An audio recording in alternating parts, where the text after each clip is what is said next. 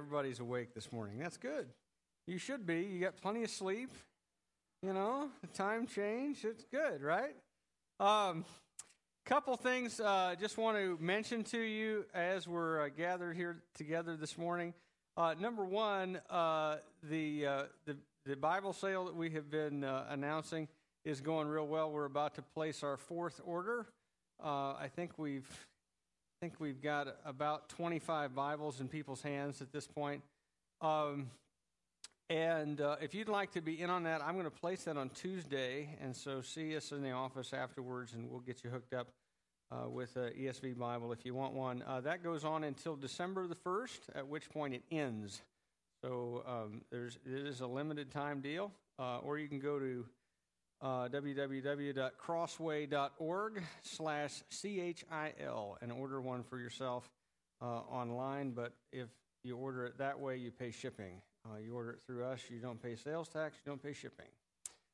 So that'll help you out. The other thing is, last week I talked about this when we were talking about the ordinances.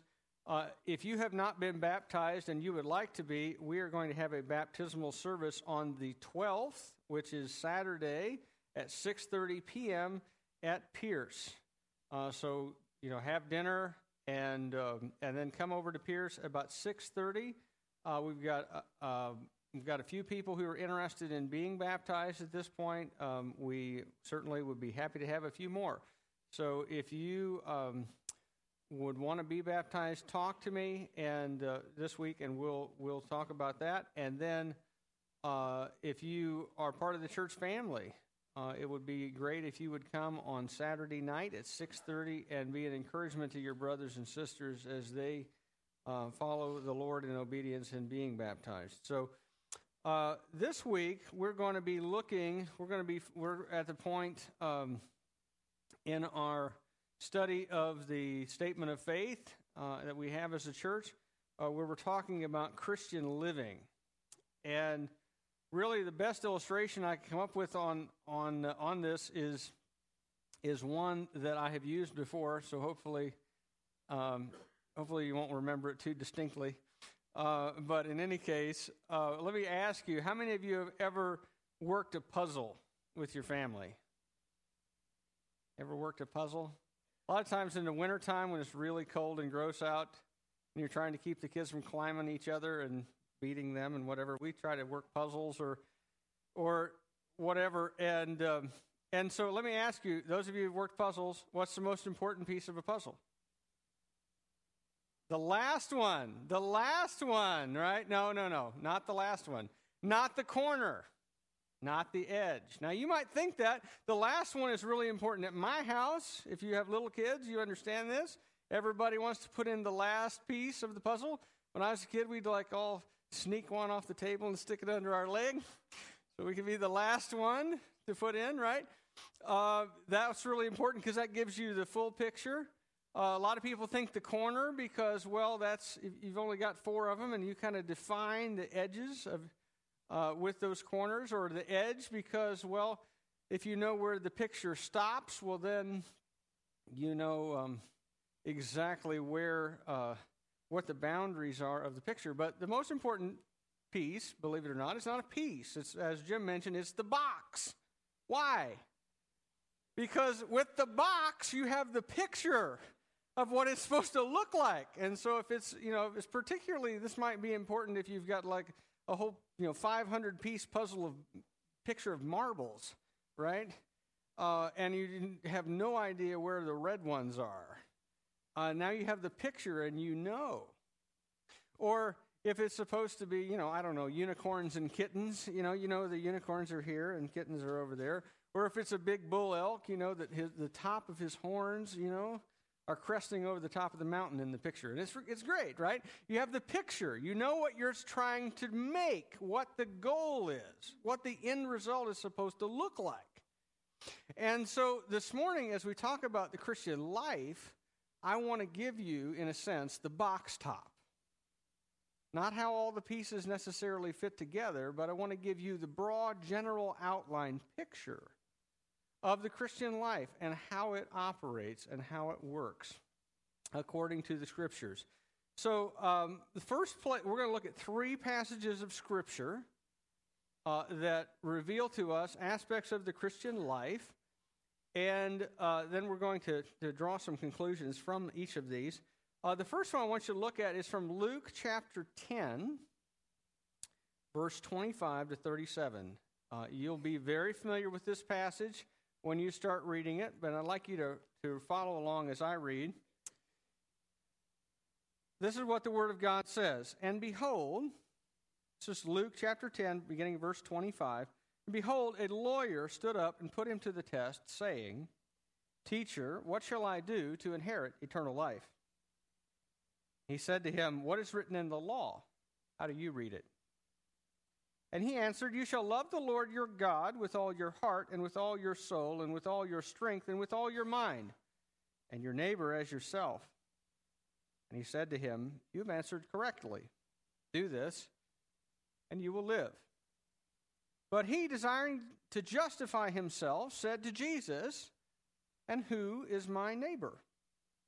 And Jesus replied, A man was going down from Jerusalem to Jericho, and he fell among robbers, who stripped him and beat him and departed, leaving him half dead.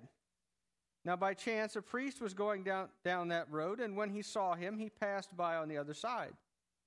So likewise a Levite, when he came to the place and saw him, passed by on the other side. But a Samaritan, as he journeyed, came to where he was, and when he saw him, he had compassion. He went to him and bound up his wounds, and pouring on oil and wine. And then he set him on his own animal and brought him to an inn and took care of him. And the next day he took out 2 denarii and gave them to the innkeeper, saying, Take care of him, and whatever more you spend, I will repay you when I come back. Which of these 3 do you think proved to be a neighbor to the man who fell among the robbers? He said, The one who showed him mercy. And Jesus said to him, You go and do likewise. Now, again, this is a very familiar story. And, even lots of people who never go to church or who only go like maybe Christmas and Easter, they know this story, the story of the Good Samaritan, right? And most people, when they read it, they understand it as just sort of a nice little moralistic story where people are told by Jesus, be like the Good Samaritan, don't be like the priest, don't be like the Levite who ignored a man in need, be a good person and not a bad one. But I want to submit to you that if that's all you understand Jesus to be saying, that you have missed the point of the story. What, after all, kicks off the story? A lawyer comes to Jesus, and what does he say? What's the question? Look at your Bible. What does it say? Teacher, what must I do to inherit eternal life? In other words, there are lots of people out there who think that the Christian life is like that. That there is a list somewhere out there, like in any other kind of religion that you come up with. You know, if you're a Buddhist, you have the Noble Eightfold Path. If you're a Muslim, you've got the 5 pillars of Islam. If you're a Christian Scientist, you know, you've got your little gig that you do. If you're a good Jew, you've got your thing. And he says, teacher, essentially, what's the list? What do I have to do to inherit eternal life? In other words, I want to find out exactly what the standard is so that I can make sure I'm on the right side of it, Jesus. Give me your list of do's and don'ts that I can attain eternal life. What's Jesus say? He doesn't. This is one of the things that is really interesting about Jesus. A lot of times when he is asked a question, he answers a question with a question. And he says, well, what does the law say? You're an attorney. What does the law say? And the man says, well, it says you shall love the Lord your God with all your heart and all your soul, and with all your strength, and with all your mind, and you will love your neighbor as yourself. What's Jesus say? Good answer. Correct answer. That is what the law says. In fact, there are 613 laws given in the law of Moses by God. They are divisible roughly into those two categories. If you look at the 10 Commandments, the first 6 have to do with loving God. The last 4 have to do with loving your neighbor. And then all the other laws that are expansions of the Mosaic law into specific situations, like how do I love my neighbor when my ox gets loose? How do I love my neighbor when there's an intruder in my house? How do I love my neighbor when it comes to business deals? How do I love God when it comes to this circumstance and this circumstance and that circumstance? And all these other 603 laws are expansions of the 10 Commandments, giving situational application. But Jesus says essentially what the lawyer says is correct, that if you obey the law, it breaks down into these. Love God perfectly and love your neighbor as much as you love yourself. And as long as you do that, you're in the clear. Okay, what's the problem with that? Problem is that none of us can do that. And, Jesus, Jesus says, hey, do that and you will live. You will have eternal life. As long as you perfectly love God and perfectly love your neighbor, you're in the clear. No worries. Oh, well, I can't do that. So what's the lawyer do? Well, he backs off. He's looking for loopholes. This is half the job of law, right? To find loopholes where I'm not guilty before the law. If you're an attorney, that's why you go, to find all the loopholes for your clients, right? That's why you hire an attorney, to find loopholes. And so he's looking for loopholes, and he says, in fact, the text here says, desiring to justify himself, he says to Jesus, well, now, if I have to love my neighbor perfectly, then let's really define what we mean by neighbor. And again, Jesus doesn't give a direct answer of who neighbor is. He gives a story. And in the story, you've got what you think are going to be real predictable elements. You've got a man going down, as in any place in Israel that you are traveling in relationship to Jerusalem. If you are going out from Jerusalem to anywhere else, you are going down from Jerusalem. And if you're going to Jerusalem from anywhere else, you're going up to Jerusalem. It's on a mountain.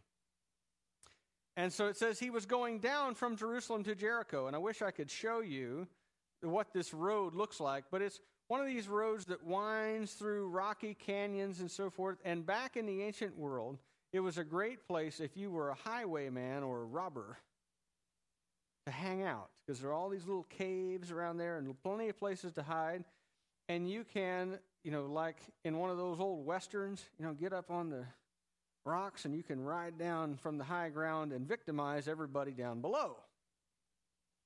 And it was a dangerous road, and people fell among robbers there all the time. And so Jesus says, you remember this road? There was a man there who fell among robbers. And people began to pass by. And the first one is a priest. He's a descendant of Aaron. He's the one who should know and therefore obey the law best of everybody. But what does he do? He sees this man laying stripped and naked and half dead and possibly dying, and he leaves him lay. Why? Well, if you were a priest, you were defiled by touching a dead body. And if this guy dies in your care, well, then you would be ritually unclean and unable to worship at the temple. This would be a big deal. He leaves the guy lay. He has no compassion. And then later, a Levite, someone who's not a descendant of Aaron, but someone who is of the tribe of Levi who assists the priests at the temple. In other words, just one rung lower on the religious ladder. He sees the man, and what does he do? Goes around on one side. And then, the next person that you expect, if you're a Jewish person, which this man is, this attorney is a Jew, the next person that you expect is, you've got kind of a hierarchy. Priest, Levite, righteous Jew. But who's the hero of the story? A Samaritan. It says a Samaritan, a foreigner, someone who had some Jewish heritage but who had intermixed with the Assyrian people.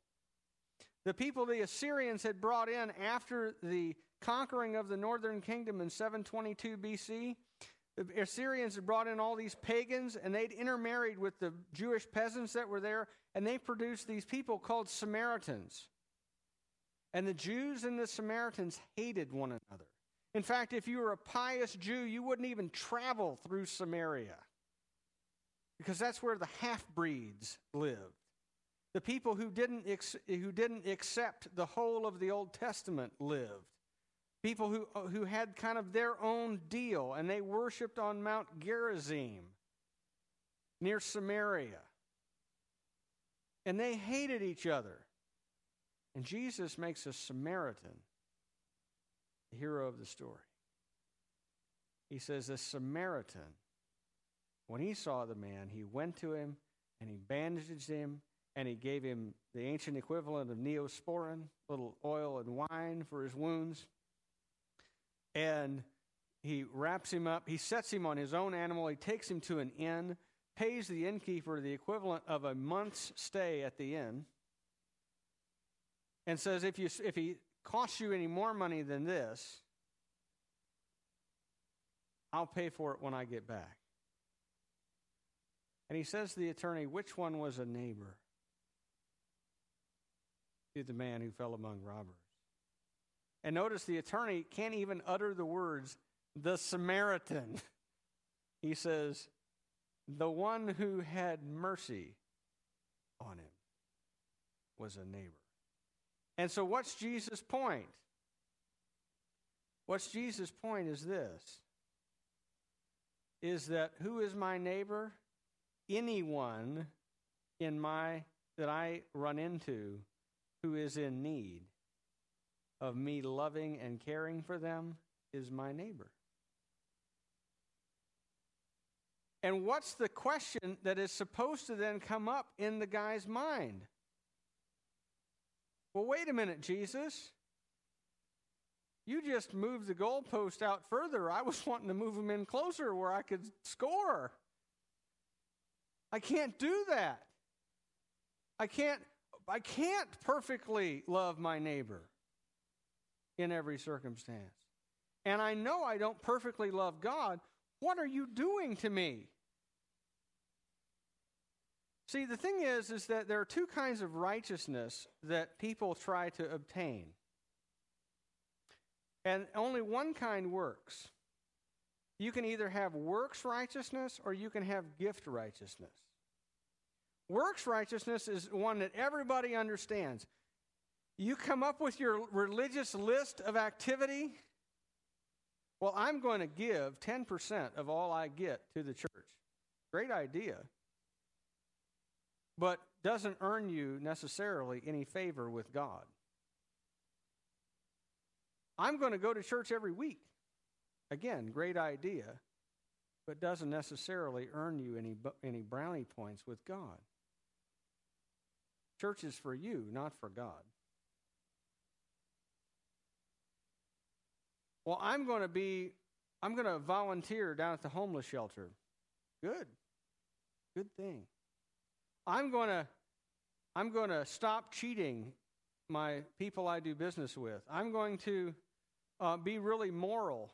I'm going to be faithful to my spouse. I'm going to not be a murderer. I'm going to not, as the church I grew up in, I don't drink and I don't chew and I don't go with girls who do, You can come up with whatever your list of kind of religious activity is, right? And I'm going to be really good. You know what God says about all of our righteousness and all of our attempts? He says it's offensive. Since there are kids here, I will not be as graphic as the scriptures. But basically, it's this. Pick a gross bodily function and the byproduct of it, and imagine putting it in a box with a ribbon, taking it to God and saying, "Here, I made you something." Okay? Now God looks at that and says, "You know what? That's offensive. But I worked really hard on it. Still gross, still offensive, still nasty." And all of our religious attempts, that is exactly how God views it. If you don't believe me, read Philippians, read Isaiah. They both have real clear examples. That is exactly how God views it. All of our religious activity to earn God's approval, God says, is an offense and is nasty, and he wants nothing to do with it. Instead, what God wants is gift righteousness. Righteousness you receive, in other words, as a gift. And that is the beginning of the Christian life. Of going to God and saying, "You know what? Pile up all my stuff, and it doesn't amount to anything worthwhile at all.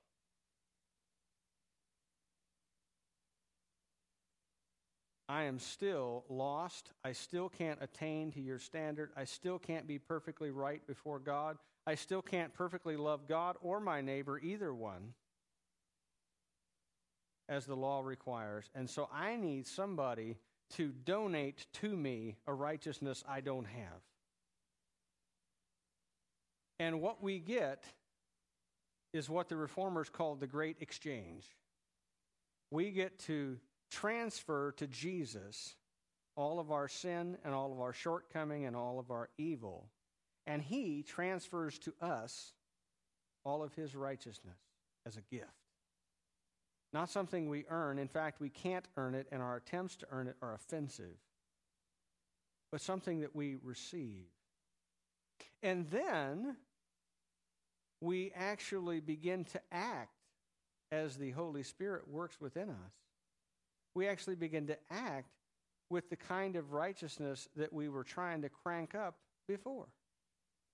Because what happens is when we are truly a recipient of the gift righteousness that Jesus promises to give us, then the Holy Spirit comes into our life and he baptizes us into the body of Christ, and he begins to change us from the inside out so that we really do love our neighbor as ourselves. And we really do love God with all our heart and soul and mind and strength. But not as a result of my own effort, as a result of God's effort within me. And the Christian life begins and continues there. Of a recognition that I can't attain to God's standard. And so God is going to have to enable me to meet it. And he does. Do Christians have to keep the law? No. Why not? Because Jesus already did. He kept it on my behalf, and I'm connected to him. And so therefore, I can trust him, and he will change me on his own, according to his good time. As I follow him and look to him and trust him, he will change me and make me able to obey what I could not obey. All right, one additional thing I want to look at. Go over to Ephesians chapter 6. This is part of the Christian life too. We're called not only to a life of love and justice, where God's justice is satisfied and his requirements of love for himself and for our neighbor is satisfied as he brings justice on Jesus to make us into the kind of people who love him and neighbor. But the Christian life also involves a battle in which we get to participate in defeating the enemy. I don't know if you know it or not, but you are at war. You may not ever have remembered enlisting or ever being issued your weapon, and you may not know what platoon you are in, but you are at war. Read this text with me, Ephesians chapter 6, verses 10 to 20. Finally, be strong in the Lord and in the strength of his might. Put on the whole armor of God that you may be able to stand against the schemes of the devil. For we do not wrestle against flesh and blood, but against the rulers, against the authorities, against the cosmic powers over this present darkness, against the spiritual forces of evil in the heavenly places. Therefore, take up the whole armor of God, that you may be able to withstand in the evil day, and having done all, to stand firm. Stand, therefore, having fastened on the belt of truth, and having put on the breastplate of righteousness, and as shoes for your feet, having put on the readiness given by the gospel of peace. In all circumstances, take up the shield of faith, with which you can extinguish all the flaming darts of the evil one. And take the helmet of salvation and the sword of the Spirit, which is the word of God, praying at all times in the Spirit with all prayer and supplication. To that end, keep alert with all perseverance, making supplication for all the saints and also for me, that words may be given to me in opening my mouth boldly to proclaim the mystery of the gospel, for which I am an ambassador in chains, that I may declare it boldly as I ought to speak. Now, I want to point out several things in this passage. Number one, Paul makes it clear that as a Christian, you're at war. You are at war. Whether you know it or not, whether you like it or not, whether or not you thought you volunteered for this, you're at war. And in fact, the war that we are in is the central battle of all of history. And it is the battle between the forces of light, led by the Son of God, and the forces of darkness, led by Satan and the demons that fell with him. And by trusting in Jesus Christ, you placed yourself on the side of the Messiah, who fights and one day will completely crush the serpent who corrupted not only humanity, but all of creation.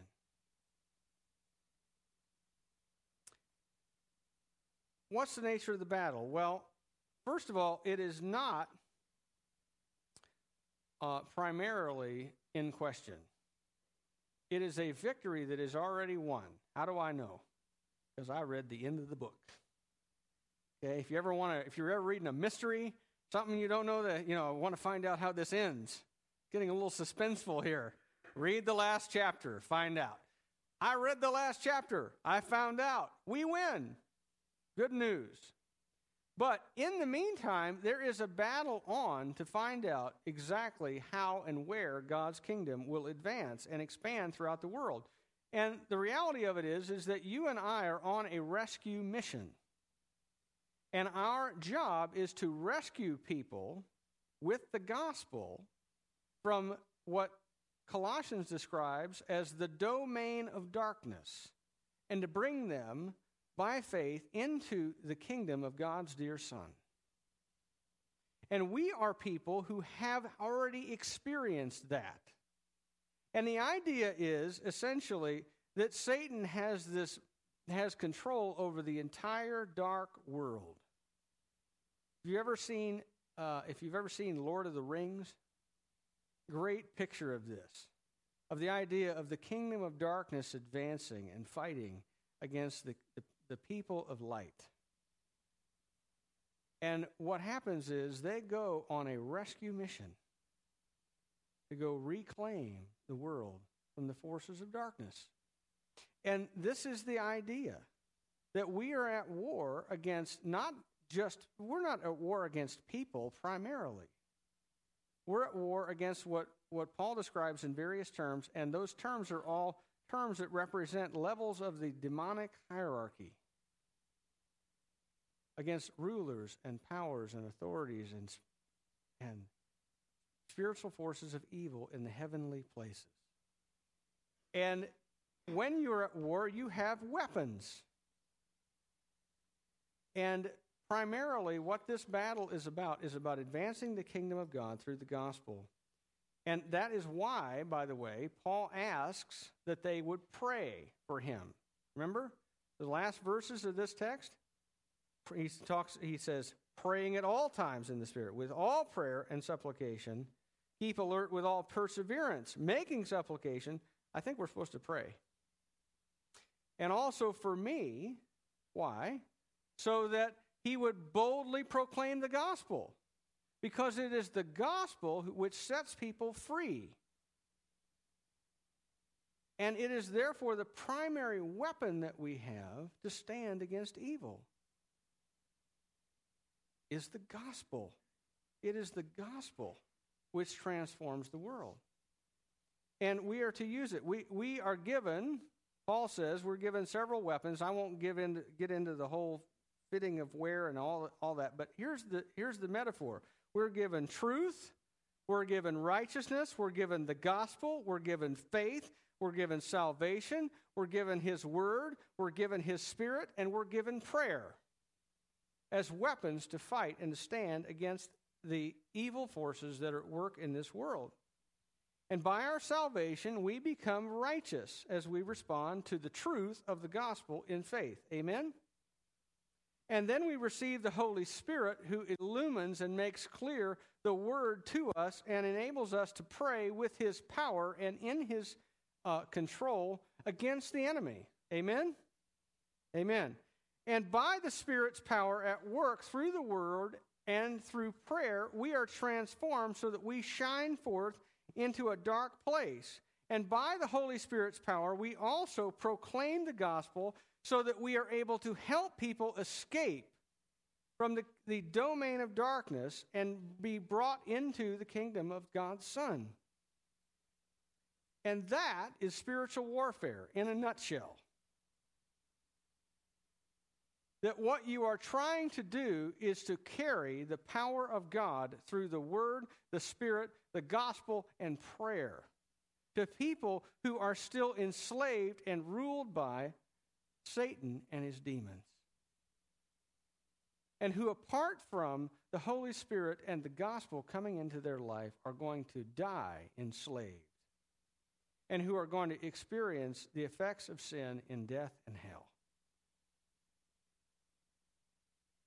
And we have the opportunity and the privilege of going forth into the world and proclaiming the good news that sets people free from all of that, and having them join us in the army of the Son. And there's this great image. Let me see how much time I got. Not much. All right. There's this great image that's here. He uses it several times. He says that you'll be able to withstand, and that when you've done everything, to stand. And what Paul is doing is he's borrowing language from the Roman Praetorian Guard. Praetorian Guard was the elite crack troops of the Roman military. And they never retreated, ever. Which is why in Paul's description of the armor that you get, there's nothing to cover your back. Why? If you're not turned around, you never get speared. Right? It's all to cover the front side of you. And their battle cry, when they went out onto the battlefield, was stand. And what would happen is this.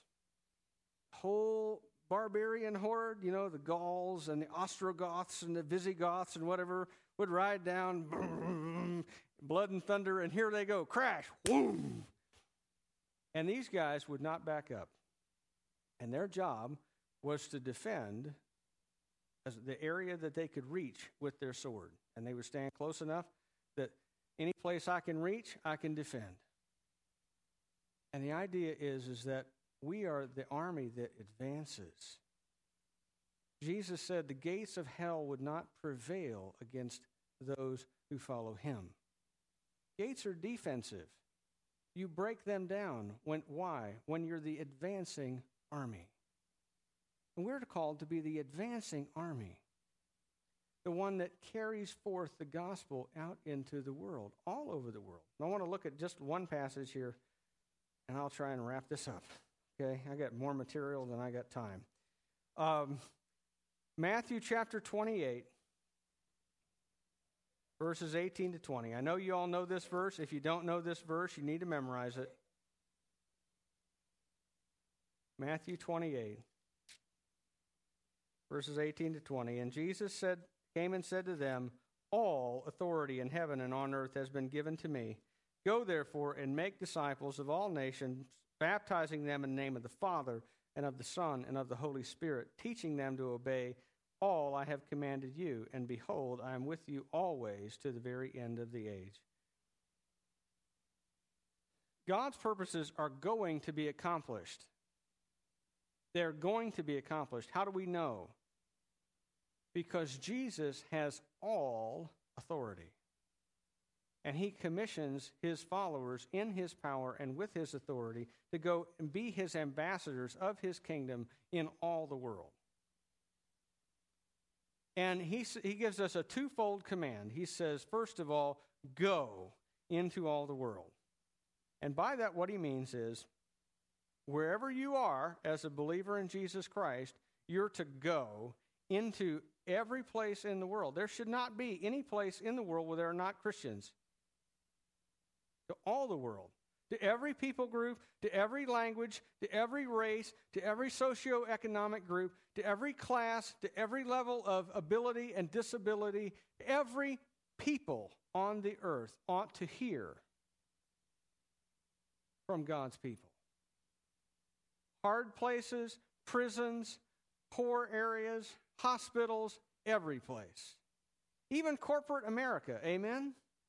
Is there any place that needs the gospel more than corporate America?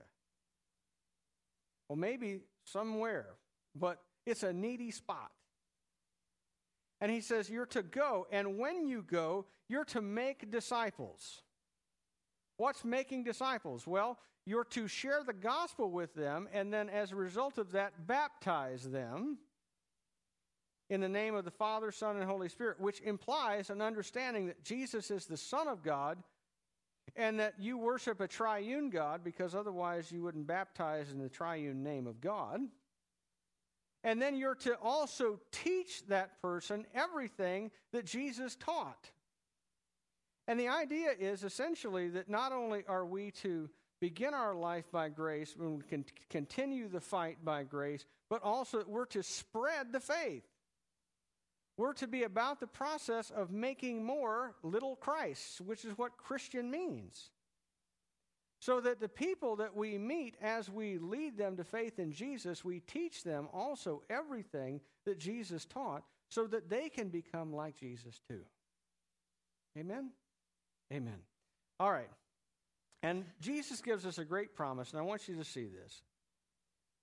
He says, I am going to be with you. It literally reads, every day. Every day. So that on the day that you get that diagnosis from the doctor, Jesus is with you. On the day that you learned that you were infertile, Jesus was there with you. On the day that you heard your company was going to lay people off, Jesus was there then. Or the day that your colleague got a promotion and you didn't, Jesus is there. On the day when you got your first car, or got married, or had your first child, or graduated, Jesus was there too. He's with us every day. And that thought ought to encourage us, because we're not only being sent out to accomplish a task, we're being sent out with Jesus to accomplish a task. So it's not by our own effort that we do this. 3 questions, and then we'll take communion here. Or actually, we'll sing, and then we'll take communion. Number 1, first question, and I'll make these brief. What kind of righteousness do you have? Do you have gift righteousness? Where you have come to God and said, look, all my stuff is old and busted, and it isn't worth anything. Anything that I crank up on my own, I know doesn't count in your sight at all. I need a gift. Or are you still out there trying somehow to attain God's presence and His righteousness and His forgiveness based on your own effort? Well, God, I gave up rated R movies. And I gave up, drinking, and I gave up card playing, and I gave up chewing tobacco, and I gave up, really fatty food. And, I gave up all this stuff, and, aren't you impressed? I mean, because, God, actually, I'm awesome, and you're welcome. Okay. Are you trying to earn God's favor, or have you received it as a gift? Which kind of righteousness do you have? If you have any other kind of gift righteousness, it doesn't count. Number 2, are you fighting against the enemy? If our job is to defeat the enemy and expand the kingdom of God through the power of Jesus Christ in the gospel and the word and the Spirit, then are you seeking the Lord in all things, as Paul said? Or has your sword gotten dusty and your breastplate of righteousness rusty,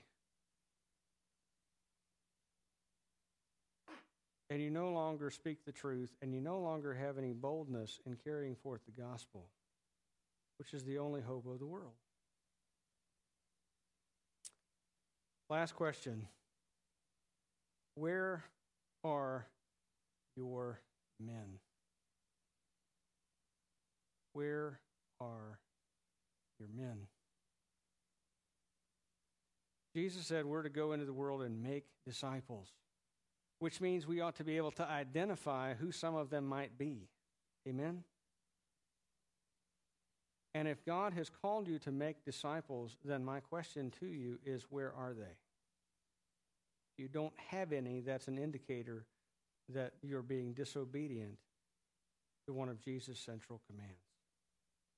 If you don't have any ladies who are following after you, that's a problem. Anybody whose life you're influencing. And by the way, if you're a parent, it starts with your kids. If you're an Awana leader, it starts with those kids. If you're a man in this church, it starts with your kids, if you have them. It starts with other men that you work with or that look up to you or admire you. Where are they? Who are they? If you can't name them, we need to repent. And we need to get busy making disciples. Let's pray. God, our Heavenly Father, I have just laid out a whole lot of stuff, and I'm sure that all of the people here feel like they have tried to get a drink of water out of the fire hydrant. And it's more content than I have time for. And Father, I just pray that somehow your grace would come through and would cover both my effort and their ears. And that you would be at work in us, Father, to help us live out the Christian life, which is based not on works, but on grace. So that you empower the transformation, you empower the battle that we fight against the enemy, you empower the making of disciples as we trust you in faith. And Father, I pray that you would help us to understand that in a deeper way today and the next day and the next, and for the rest of our lives, that we would understand the seriousness of the Christian life, but the fact that it is powered fully and completely by your grace. And we pray in Jesus' name, amen.